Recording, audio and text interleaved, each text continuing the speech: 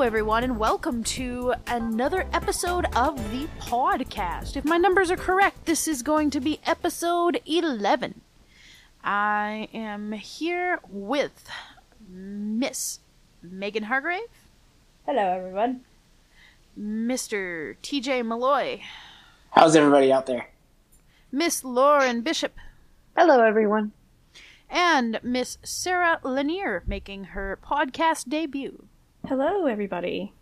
And of course, I'm Aaliyah, and I'm your host. And it has been a while, folks. I have been very busy with school and other things going on in my life. And so the podcast took a little hiatus for a few months while I got myself together.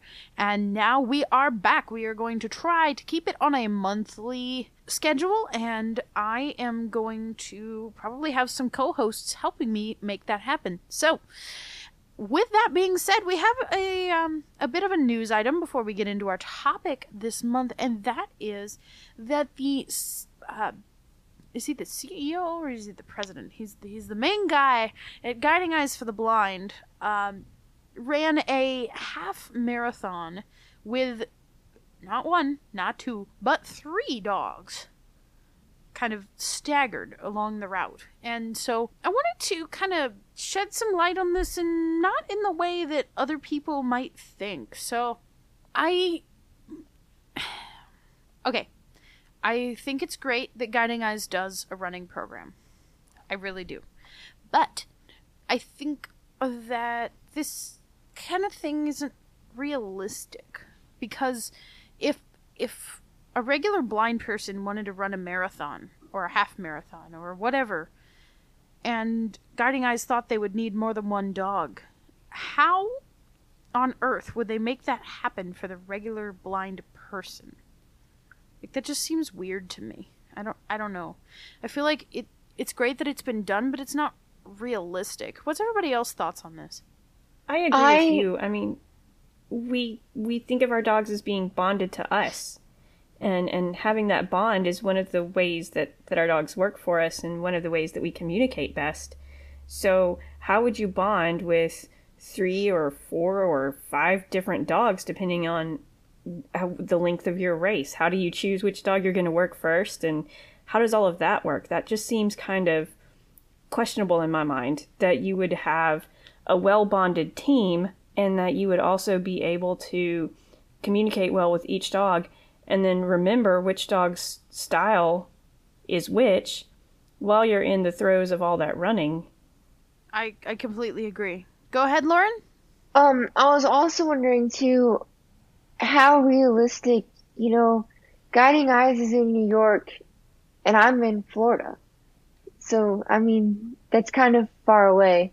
If I were to run a marathon using a guide dog, which would be pretty cool, I might say, how would they realistically have 3 dogs to train with me in Florida, since I obviously couldn't be in New York for the time it takes to train a marathon?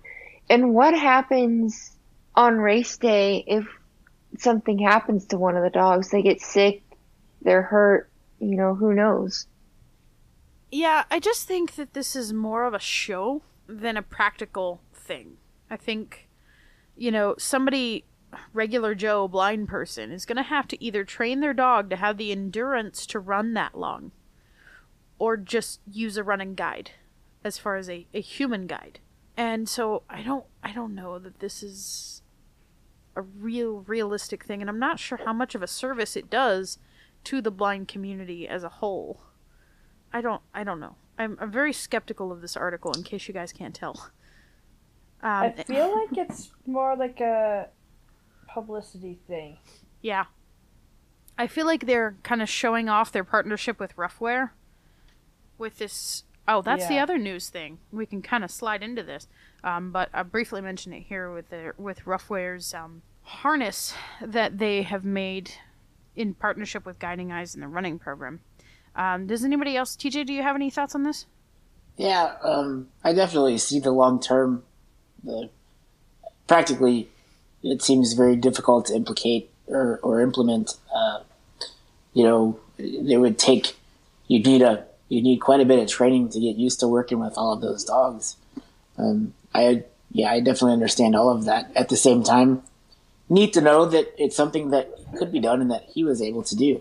So I don't want to take away from his accomplishment, but I would agree that as a practical matter, it would be very difficult for a lot of folks to pull off. All right, and so our next news story kind of goes into this Ruffwear harness that has been available. Has everybody seen this? There's a big thing that Ruffwear is announcing, and they've been working on this for over a year now. A new harness. Yet there are some significant differences. It is not leather. It has one attachment point, and the handle is adjustable with a tool. Apparently a special tool that only schools are getting. So you, as the end user, could not adjust it. Your school would adjust it for you, and that is it. Which, implications. Anyway, but it is $600, I think, what I'm seeing. Comes in a couple of colors, and is not available to individual graduates. Not even if your school has agreed to partner with the program. You, as the graduate, cannot order it yourself. And if your school is not one of the ones who's decided to purchase these harnesses, you cannot buy it at all, which means owner trainers cannot buy it. Ruffwear's excuse is that they want to try to cut down on the fake service animal problem. My kind of response to that is, who on the face of this planet, or enough of them to cause a problem, is going to buy a $600 harness to put on their dog just to bring it into public? There are a lot cheaper ways to get that done. That's kind of my thoughts on it, and I'm frustrated. It feels like we're only going to partner with the schools, not the graduates thing, and I don't like that. Anybody else have any thoughts on this? Well, but if I go to a school, I get the harness that they issue anyway. So if my school's partnering with Ruffwear, then I suspect I'd be getting a Ruffwear harness, right? You would if your school decided to issue that. But here's the thing. For example, I have bought and use a harness from one of our sponsors of our show, Julie Johnson and her company On The Go, that has a removable handle. I use that harness exclusively when I travel. The Seeing Eye harness does not have a removable handle. And let me tell you, when I'm on an airplane and I pop that handle off, I don't have to take the entire harness body off. I can just take the handle off, put it next to me in between the window and the seat. And when I'm ready to get off the plane, all I have to do is snap that handle back on and we're ready to go. So that is a significant advantage to that harness. I went to CSUN, the Assistive Technology Conference last week, and I exclusively used that harness. I did not even take my leather harness. And so, I feel like it's another thing that they're kind of forcing us to beg and plead with our schools for some sort of autonomy and choice, and I don't like that. Well, but that harness is still that one's still available to you. I don't know many blind folk, quite frankly, that will shell out $600 for a harness like that, even if it was available on an individual basis. You'd be surprised. There are some people who will buy leather ones for that price. Now, do I think that I would necessarily buy the Ruffwear harness right now? No. I think it's still got some kinks to be worked out, and I don't think it's the right thing, but I just don't know. I just feel like this wasn't based on accurate information. At least make and I don't know, and forgive me, owner trainers, please, if I have stepped in it here. I don't know if Ruffwear gives the Pro Purchase program access to owner trainers. And that is a discount program available for working dog teams. And so, again, please forgive me if I'm stepping in it, and if this wouldn't help, please let us know. What if they gave the access to Pro Purchase members on, to be able to purchase that harness and to be able to have... Because what if they come out with other designs in the future? They make this decision, maybe they're lower cost, and they make this decision. Sarah, help me out here, or Megan or Lauren. But I just don't understand if the school's partnered with them and they decide to issue them, and I decide I want to go to a school that has a rough wear harness. I go there and I get that harness when I graduate with my dog. I mean, I don't, in that case, I'm getting it free of cost because the school has provided it. I don't understand. I can still go out after market and get other options if I want.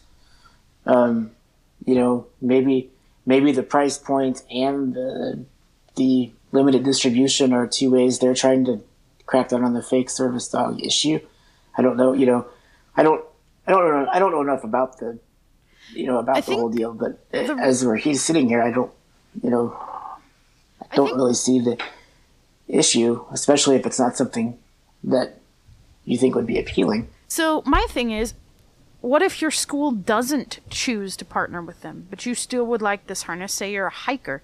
You want to be able to extend the handle when you need it, when you need more to be a little further behind your dog, or when you're climbing up a hill, and then you shorten it later.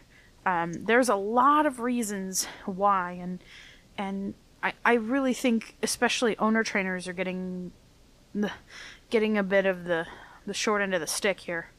And it's, that's tough. And, there are some real ethical issues that I think Roughwear needs to iron out. And, they claim they want the best for the handler, and I just don't see that happening right now. And, it's expensive, but we should be able to purchase it if we would like to, as graduates, I understand, maybe Roughwear calls and interviews the person wishing to purchase the harness about their dog, about their guiding, about, different things. Maybe that's a possibility. I don't see them getting floods of orders from individuals, but I think there should be a much more fair way of assessing someone's ability to get this harness, as opposed to whether or not they went to some school that partners. Right. I can't go out and buy a school harness. I can't go out and buy a Seeing Eye harness or Southeastern harness or GEB harness or any of those. It is more because you can go out and buy a harness in that style without those logos, not from the school directly, no, but you can go out and buy a harness in that same style that will work for your dog. And the only, one of the big reasons you can't is because it's got a school logo plastered all over it. And so, there's a big difference between that and something that hasn't been customized with a school logo just yet and just has the Roughwear logo on it. Yeah, I got a feeling that these schools start using them, their logos are going to be sure, but we should be able to buy them directly from the company, like the schools do. What if the school issued me black and I really wanted brown because I wanted it to match my shoes?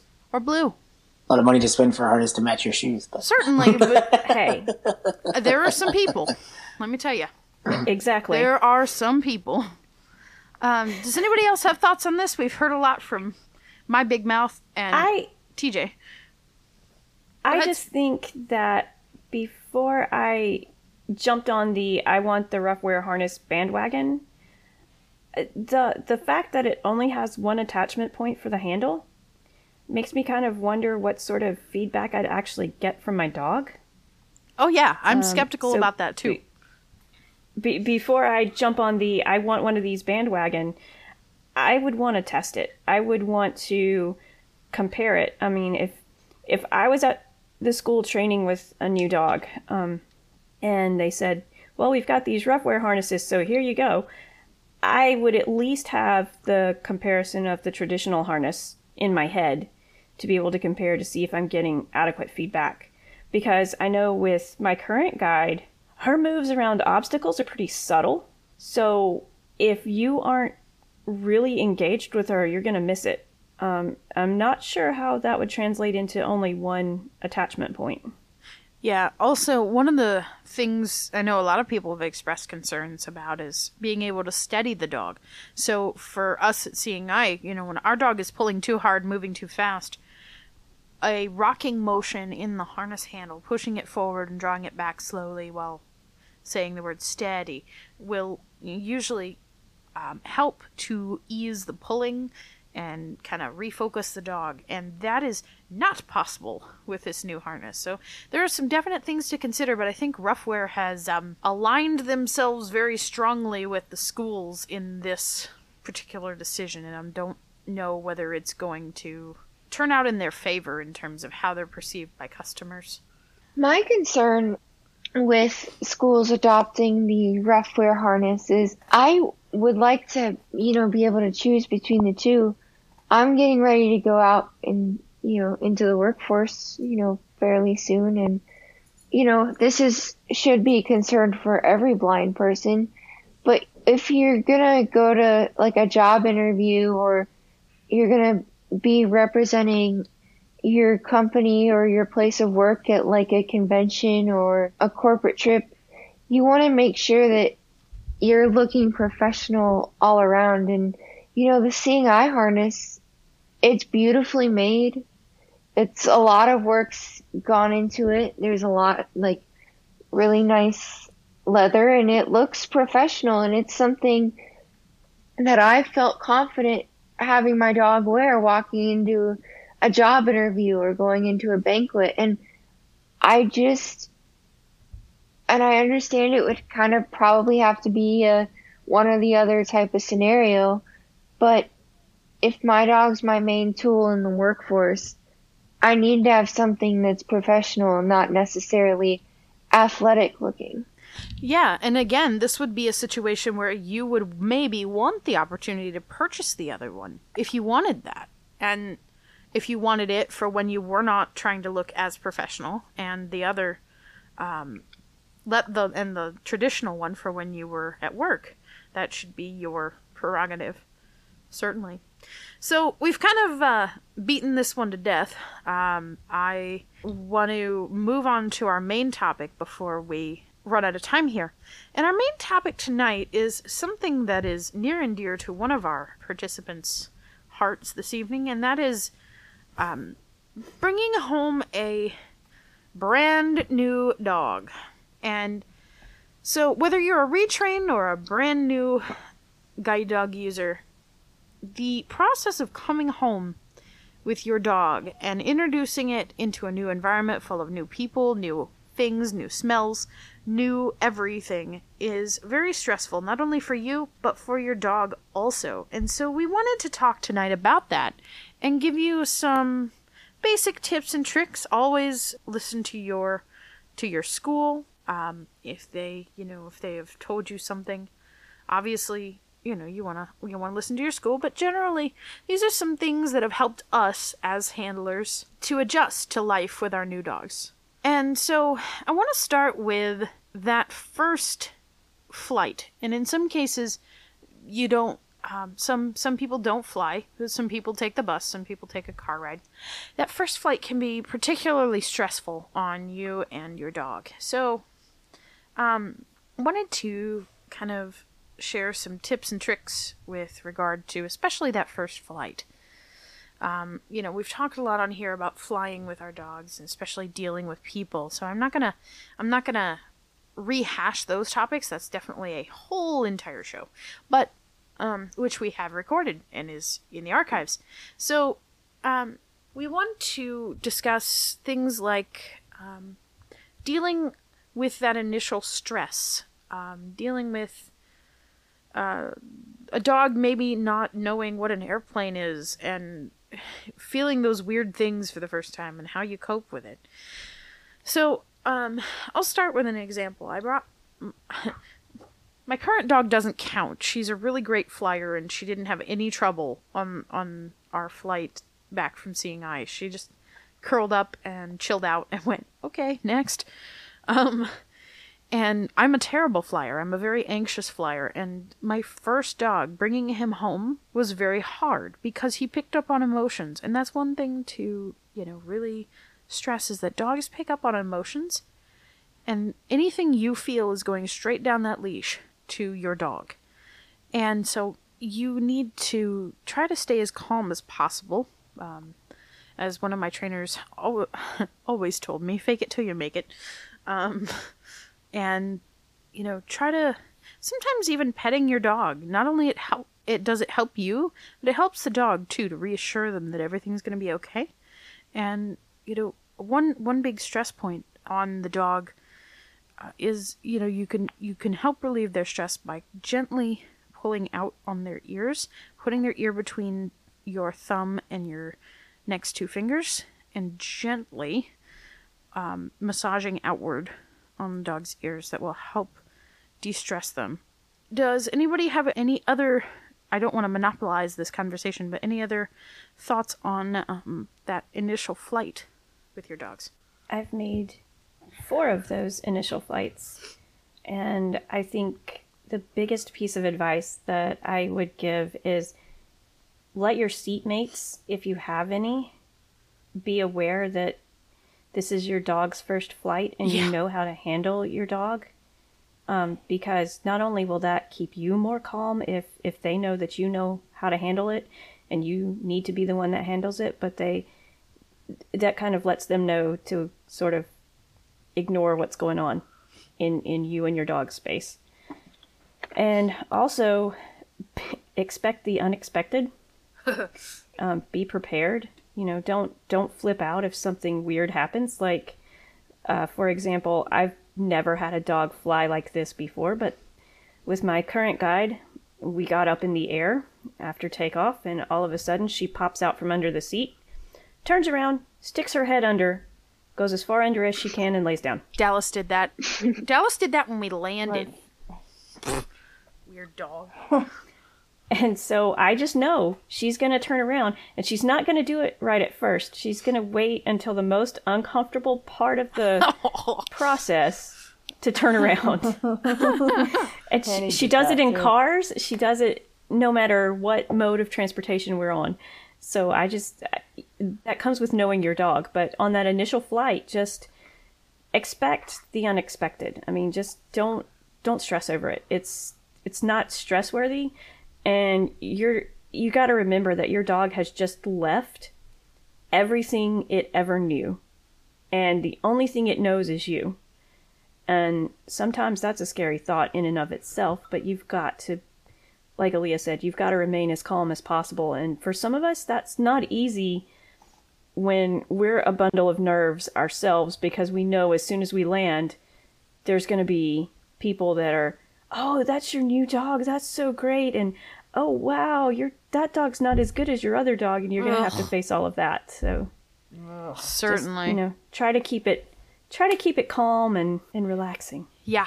One of my favorite things. One thing to say. Yeah. Go ahead, Megan. Sorry, Leah. No, yours.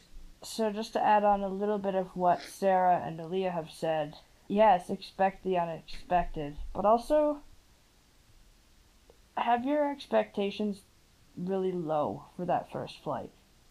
If that dog needs to pop up and just sit there, let them do it. Yeah, get them settled again, but don't coddle them.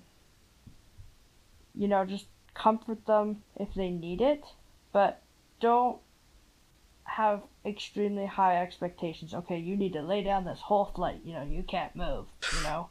Ugh. So, right. That's just a tip for me. Yeah, for sure. And it's very stressful on these dogs, that this is not only stressful for you, it's stressful for them. And so my philosophy is, especially with a first flight, and even now when I fly with my dog, if the dog needs to sit up that's fine. If the dog stands up, that's not fine. That doesn't... Dallas used to, after takeoff, stand up and try to charge out into the aisle.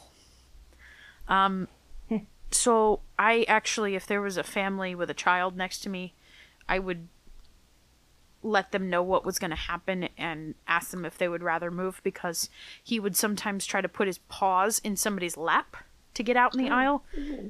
He settled this as he got older. But he had this thing for a while where that's what he did. And then he would be fine. If once you got him back and laid down, he was fine for the rest of the flight. But it was just something that he did. And he's also the dog that got away from me when I fell asleep on a Greyhound bus and walked from the back of the vehicle all the way to the front. And someone brought him back to me and said, "Here's your dog." And I said, "Oh my God." I think that was when he slipped out of his harness, too. That was a little rough. Yeah, little monster. He could not be bothered to lay still. But you know, it's just, it's hard for them. And your ears pop, and their ears definitely pop. So one of my favorite things that Seeing Eye used to do, and did with me and Dallas, is that they did not do this with Whitley and me, and I was very sad about this. They gave us these little emergency packets, and they had... Hi, honey. That's enough. They had... gosh, what did they have? They had... Milk bones, paper towels, wipes, and pickup bags in them. Yep. Little Ziploc baggies, and we got 2 or 3. That. Yeah, I guess I went home unprepared in my Whitley class, because I didn't get those. So with this pack that I got, coming home, because I am the one who has just come home with a brand new dog, it had like one of those pee pad things, some paper towels, some poop bags, and some milk bones in it, in a Ziploc sandwich bag. Yeah. And the thing with the milk bones is that you can break them in thirds, and you can... or halves even, but I used to break them in thirds, and you could feed them to your dog during takeoff and landing when the stewardesses, or flight attendants rather, are not available and can't get you ice chips. So those will very much help, unless your dog is like a total sharky and swallows everything. They will help, and even if they do, that's still going to help them pop their ears. But it's a huge benefit to the dogs, and especially if you have fasted your dog, which I strongly recommend, especially on first flights, because you don't know how they're going to behave. You want to fast them so there's nothing in that tummy that's going to come out in the airplane, one way or to other. And so it's fun. I thankfully have never had a dog go on a plane, but yeah. But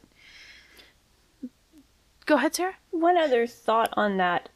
Don't pack your dog's food in your checked bag. No. When you're packing to leave, because you want to make sure that you have at least 1, if not 2 meals. A, if your luggage doesn't make it and you haven't had a chance to get food at your home. And B, if your flight gets delayed to the point that your dog would miss its next meal. Because you want to try to keep that dog on as normal of a relief schedule for the first 2 or 3 days that you're at home before you start trying to make changes to it, just to help them with the stress of everything. Yeah, I always keep 3 meals in my carry-on bag, in quart Ziplocs or sandwich bags or whatever. I've started carrying 3 after the Christmas trip home from where my flight was delayed to the point where I actually had to rebook, and they put me in a hotel. I needed a night food and a morning food, and then I had nothing left in my carry-on if we had gotten delayed again. And so I started carrying at least 3, if not 4 baggies of food to make sure that I had plenty. Luckily, they were able to get my suitcase for me, but I didn't have any more individual servings of food wrapped up. So it was harder for me to repack my carry-on like it should have been. But they were able to pull my suitcase off the plane, and I stayed in a hotel in Austin and flew out the next day. But yeah, I now will not carry any less than 3 or 4 bags. And so, let's see. We haven't heard from Lauren or TJ on this particular subject. One thing that Seeing Eye does that's nice, and I think other schools do it, is they'll have an instructor go to the gate with you. Yeah, and that's really nice. I think that is a really good opportunity to relieve some of the stress of flying. When I flew the first time with my dog, I was a nervous wreck and thought that everything was going to go to pieces as soon as this instructor left. So having them all the way up to boarding was really nice, and they were also there to kind of help out with the United Airlines computer fiasco that happened on the day of my flight. So it made it a lot easier to have them with us. Yeah, and my first class, actually, they let my trainer walk onto the plane with me, which was very much unheard of. It was a United flight, and they let my trainer walk on the plane with me and help me get my dog settled because I was very nervous.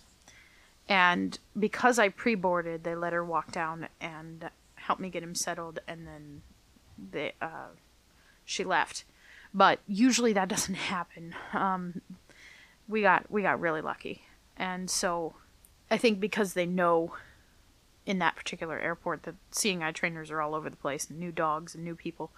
But, it was very nice to get some help getting him tucked under and getting him settled down. But, yeah, so TJ, do you have any thoughts on this?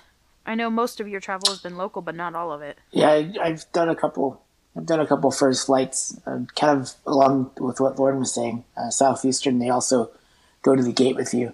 And one of the things that they recommended at Southeastern, if you have the opportunity, which I did because I had the instructor there, Helaman and go sighted guide through, especially if it seems like the dog is a little more extra stressed out than usual.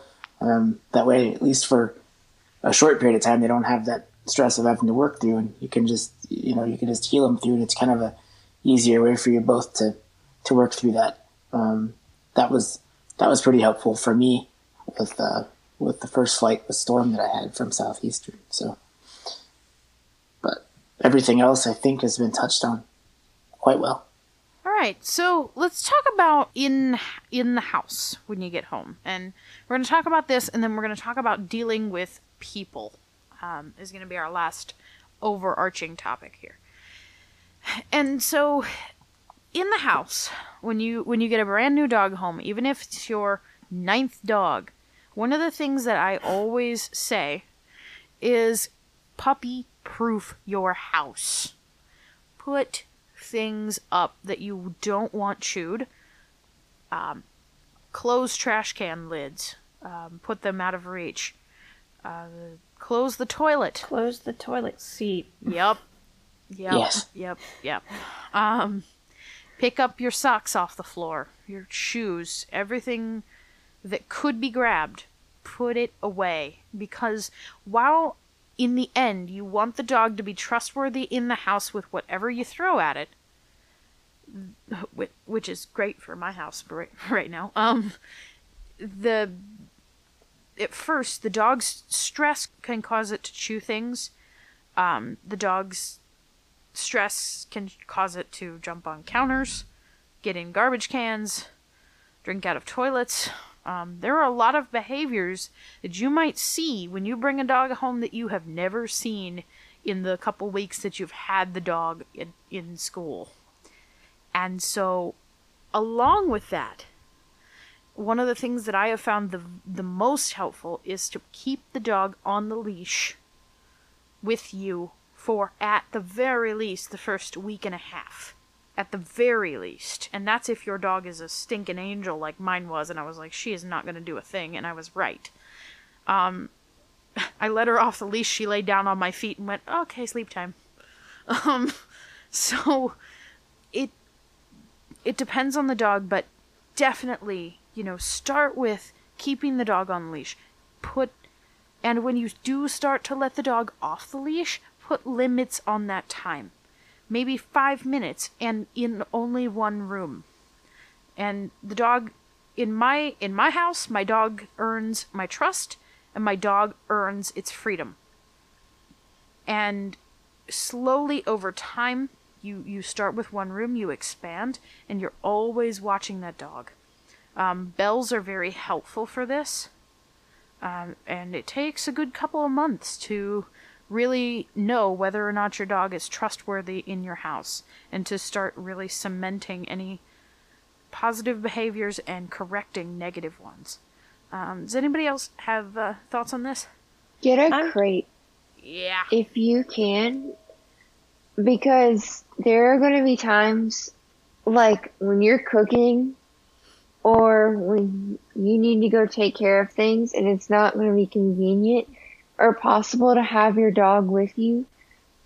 You want to have the dog know where its place is, and you also want the dog to be safe, because, you can't predict what life is going to throw at you when you come home, and you could have an emergency, your kid could have an emergency, you need to run off to the doctor or something like that, or you might just need a crate.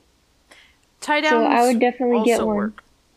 Tie downs with a bed also work, with the understanding that if your dog has a chain collar, never, ever clip the tie down to the live ring of the collar. And for those who are not aware, the live ring is the ring that the leash attaches to that gives the correction.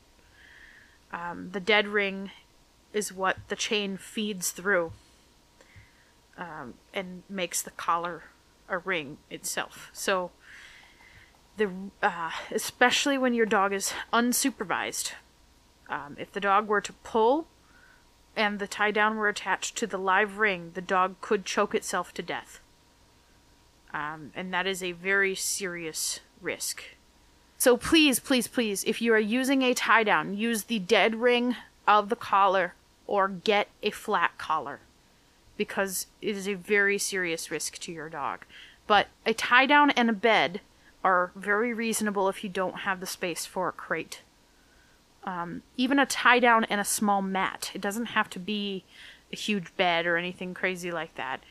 It can be a tie down and a small mat. So, establishing the dog's place where it can go to stay out of the way and to not be in trouble is very good. And while establishing that, you never ever want to use the crate or the tie down as a punishment.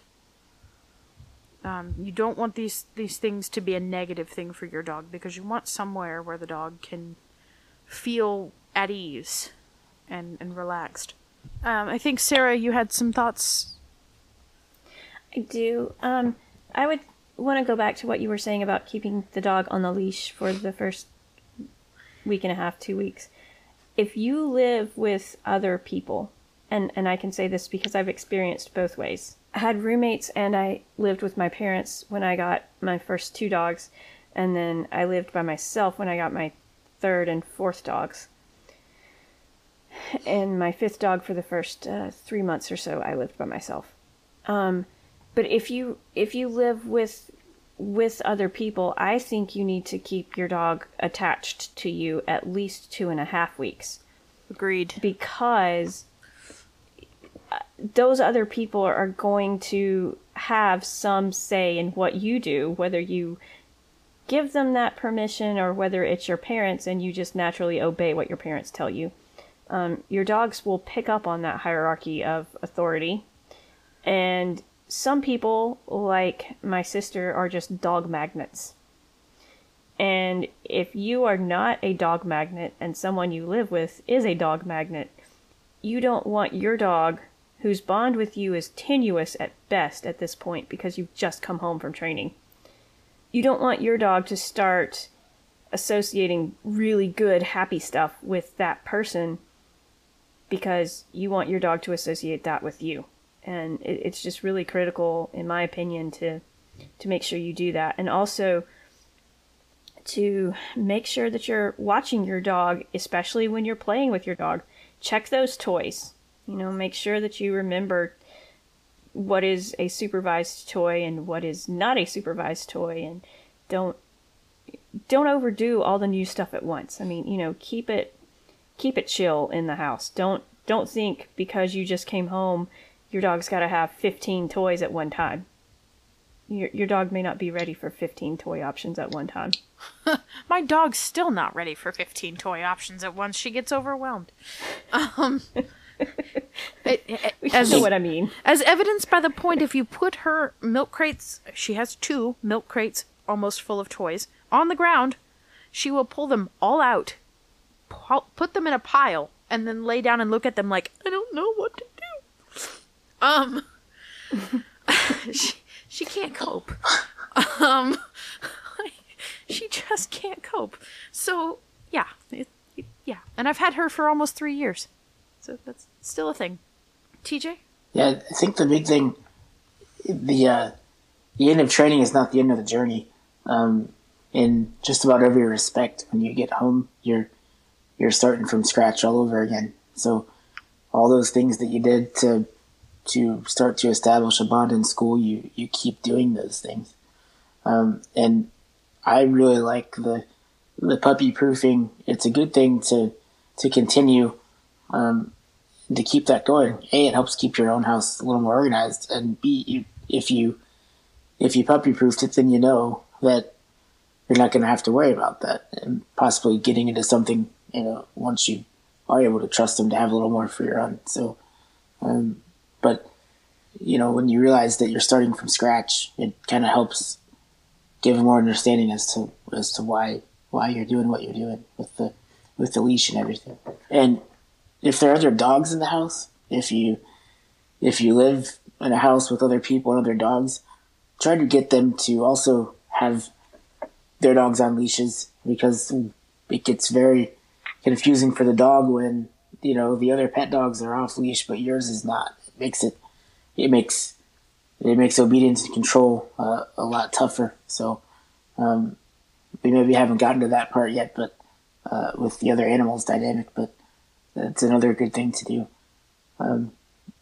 If you have all of them on leash in the house, then that will help keep things a little more harmonious. Aaliyah, can I add one more thing? Mm-hmm. So, when you get a new dog, you're trying really hard to keep that dog working like you were working at school, so you're taking a couple trips. Give yourself an extra 10-15 minutes from what it normally takes you to make that trip, so that you're not stressed over, oh my gosh, I've got class at 8 o'clock, and, well, with my previous dog, I could leave at 7:45 and I could make it to that class with no problem, and I left at 7:45 and it's 8:05 and I'm still like way away from my building. What's going on? Because you want to keep those first few trips as positive as you can, and you want to make them positive experiences, and your dog may not know all the little nuances, and you may have forgotten some of the little nuances that your previous dog just naturally did. Mm-hmm. Absolutely. So build some extra time into your travel schedule, and always have a pickup bag with you. Yeah, definitely. Or 2 or 3. Because, let me tell you 12. that or a whole roll. That first few weeks can be a little digestively unpredictable. Yeah, they're a little. Not only are they stressed, but so is their tummy, usually. So, beware. Be very aware. Sorry, you're stressed too. Yeah. Megan, you're experiencing this right now. Do you have any thoughts? So, once you actually get the dog home, one of the key things is to keep your expectations low for the first little bit. They're startled. They have no idea what's happening. You can't explain it to them. This is our home now. You can't explain that to them. I mean, everybody has their own expectations when you go home and whatnot. But at least for the first day, in my personal experience, at least for the first day or two, maybe 3, depending on your dog. All dogs are different. All dogs handle the stress differently. Just let them chill. Don't do anything like real stressful, because there are dogs already under enough stress. So don't go do like a huge trip if you don't absolutely have to. Just take it easy with them. Play with them lots. Let them sleep if they want to sleep, because that's how they work off the stress. Those are just some little pointers that I have from my personal experience these last few days. My experience, the dog wants to play with them. Because that not only does that de-stress them, that also will continue your bonding period. So, those are just a couple little tidbits from me. All right, and our final category that we're going to cover tonight is dealing with other people and other animals. So, focusing on people, because we've kind of touched on reactions and interactions with other animals, which should be definitely kept to a minimum at first. If you have another dog in your household, try to introduce the two dogs on neutral ground. Do not bring your brand new dog into the house with a well-established dog still in it. That is very bad. It is a recipe for territory problems and very bad disagreements. Try to get the dogs to meet at the end of a driveway, on the sidewalk, somewhere across the street, anywhere that's not home turf to the other dog. You want that introduction to be as smooth as possible, and so that the dogs will be getting along. And sometimes introductions don't go well, and sometimes you're going to have to really monitor the dogs until they get a system worked out and a hierarchy worked out. Because some dogs, like mine, are very dominant, and she wants to be top dog. And she has to work out with another dog where she is on that ladder before she's really happy.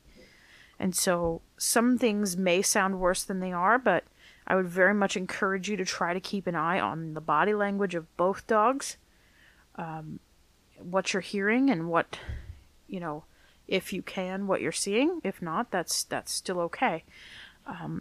But keeping an eye on the dynamics between the two dogs is very important. And not only for that first greeting, but for the first little while after, I would suggest that. Yeah, absolutely. You want to make sure even if they're immediate best friends, I would still watch things, because little subtle things that us humans don't even notice might occur. Yep. Like the dog makes a funny face at the other, and the other one doesn't like that. Yeah. It can get interesting. So, if, for example, if a couple weeks have passed and your dog is now fully trusted in the house and you're letting them off leash or letting the two dogs interact, that's fine. But keeping an eye on it for a while and making sure that it goes well and continues to go well is critical. Now, unfortunately, people can be harder to deal with than dogs. I have some personal experience with this. And one of my biggest things about bringing a brand new dog home is that nobody is allowed to interact for a long period of time with my dog for at least the first couple of months. It sounds harsh, but in those first couple of months, that dog is to be focused on me, and that dog needs to understand that I am the one to be bonded with, and that needs to take place first. I'm not saying that nobody can ever interact with your dog within those first couple of months, but it needs to be short sessions And you are always in charge. If you call the dog to come, the dog should come. If it doesn't, the play session stops immediately. And that is one of my hard and fast rules. And it is one that I expect everybody around me to respect. And it's hard to deal with people because they think that this new dog should immediately be your old dog if you are coming back with a second or third or whatever guide dog. They think the dogs should be identical. They think that this new dog should be perfect, and it's hard emotionally for you because you know that you have spent the last however many weeks trying not to compare the two, and then somebody wants to do that, and that's very hard. So, take time for yourself and your dog just to bond. And when you bring a brand new dog home, it's not time to throw a welcome home party. Introduce the people that you are closest to slowly over time. And in small groups. It's not time to throw a huge celebration. I'm gonna let others comment on these kinds of things as well. I think one thing you need to know when you bring a dog home is that you've been in a situation for the past 2 weeks or more where every single person in your life that's interacted with you personally knows the rules, knows why you're there, and that the only purpose for you being at school is to train with and bond with your dog.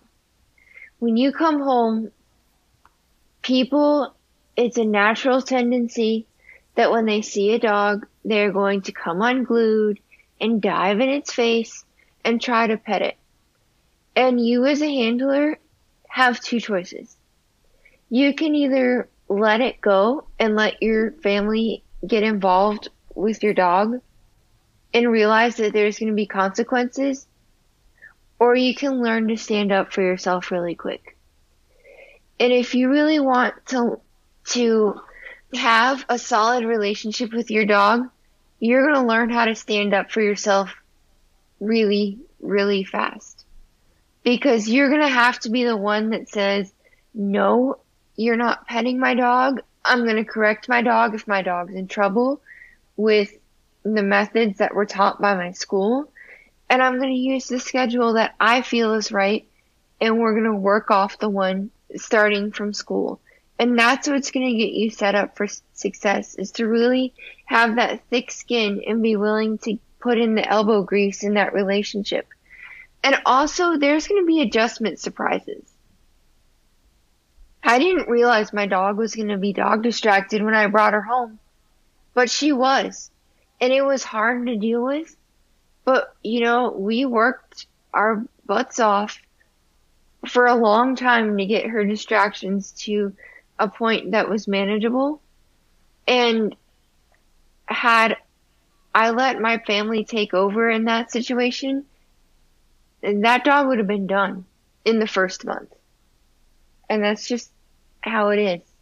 I would say, to add to what Lauren has said, don't let your family be the ones to handle your access issues. Because if you're coming home with your first dog and you're coming home to a new environment, or you're coming home to your town for the first time and you're not coming with a successor dog, you're going to have some access issues. Don't let your family be the one to jump in and fight that battle. You need to advocate for yourself. Because a lot of times, especially with my family, I have a cooler head than they do when it comes to those sorts of things. But my real advice here is to make sure that while you're in class, you've worked out an answer to the question of, well, that dog's not as trained as your first dog was, is it? Because you're going to get asked that, especially if you have to work on a clearance obstacle, especially if you have to pattern your dog to a specific point. Number one, you may have forgotten how much work goes into that because your previous dog just did it so well. And number two, people forget seeing you work that out with your first dog, and so they're seeing you repeat the same stretch of sidewalk about 20 times in a row, And number one, that makes them want to step in and help you because they think you're lost. Or number two, they think it's just terrible that you have to teach that to the dog. They don't understand that the dog is loving every second of that. So just be prepared that you may have to explain a few training techniques and come across as confident that you've got this. You may need their help occasionally to point out poles and things in the beginning so that you can attach your target to it. But in the end, you've got it. And don't be afraid to speak up for yourself and for your dog, because in the end, that's what's going to keep you guys as a working team. Does anybody have any final thoughts before we get wrapped up here? If you run into a problem, even if you've only been home for 48 hours, don't hesitate to call your school. Right. Because it's better to nip a problem in the bud before it gets to be a huge deal, and they're there to help you. So even if something comes up and you just don't remember what you're supposed to do, before you have a complete meltdown and freak out moment, pick the phone up and call the school. Also, I just want to point out quickly that, yeah, you may have had a perfect time in class, whatever school you've gone to, but it's not going to be perfect if you're a first-time handler. I'm speaking to you especially. It is not going to be perfect the whole way. If it is, that is extremely rare and slim to none. But problems come up. Be consistent with what you want the dog to do.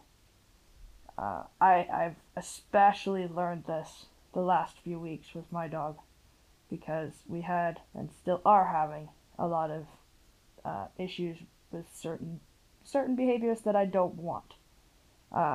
And I've noticed a dramatic improvement in the last couple of weeks with my consistency.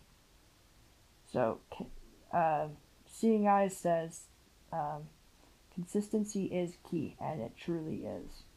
So, stay consistent with your dogs, people. And don't forget to praise them. Oh yes, don't forget to praise. All right, so we are going to wrap up by giving everybody's contact info here. Megan, where can people find you online? People can find me online producing content for iAccessibility. You can email me at Megan, that is MEAGHAN, @iAccessibility.net. You can also follow me on Twitter at MeganH13. All right, and TJ, what about you? You can find me on Twitter, although I'm a reader, I'm not much of a poster, at BlindGuy234. And you can email me at tmeloy, that's MELOY 83 @iCloud.com. And Lauren, where can people find you? You can find me on Twitter at LaurenBishop9. You can find me on Facebook at Lauren Bishop. And you can email me at LaurenAlexis96@gmail.com. And Sarah, your turn. You can find me on Twitter at BioInstructor, and you can email me at sarah@iAccessibility.net. Ooh, shiny. You can find me, Aaliyah, producing content for iAccessibility. You can email me at Aaliyah, that's ALEEHA, at iAccessibility.net. And you can follow me on Twitter at BlindCowgirl199. That's going to do it for this episode of the podcast. Don't forget, you can send us an email at podcast@iAccessibility.net, and you can find us on Twitter at podcast_show. You're going to hear all of iAccessibility's contact information in our outro, so stay tuned for that. Thank you so much for listening, and we're going to see you next month. Bye, everyone. Bye, everybody. Bye, everybody.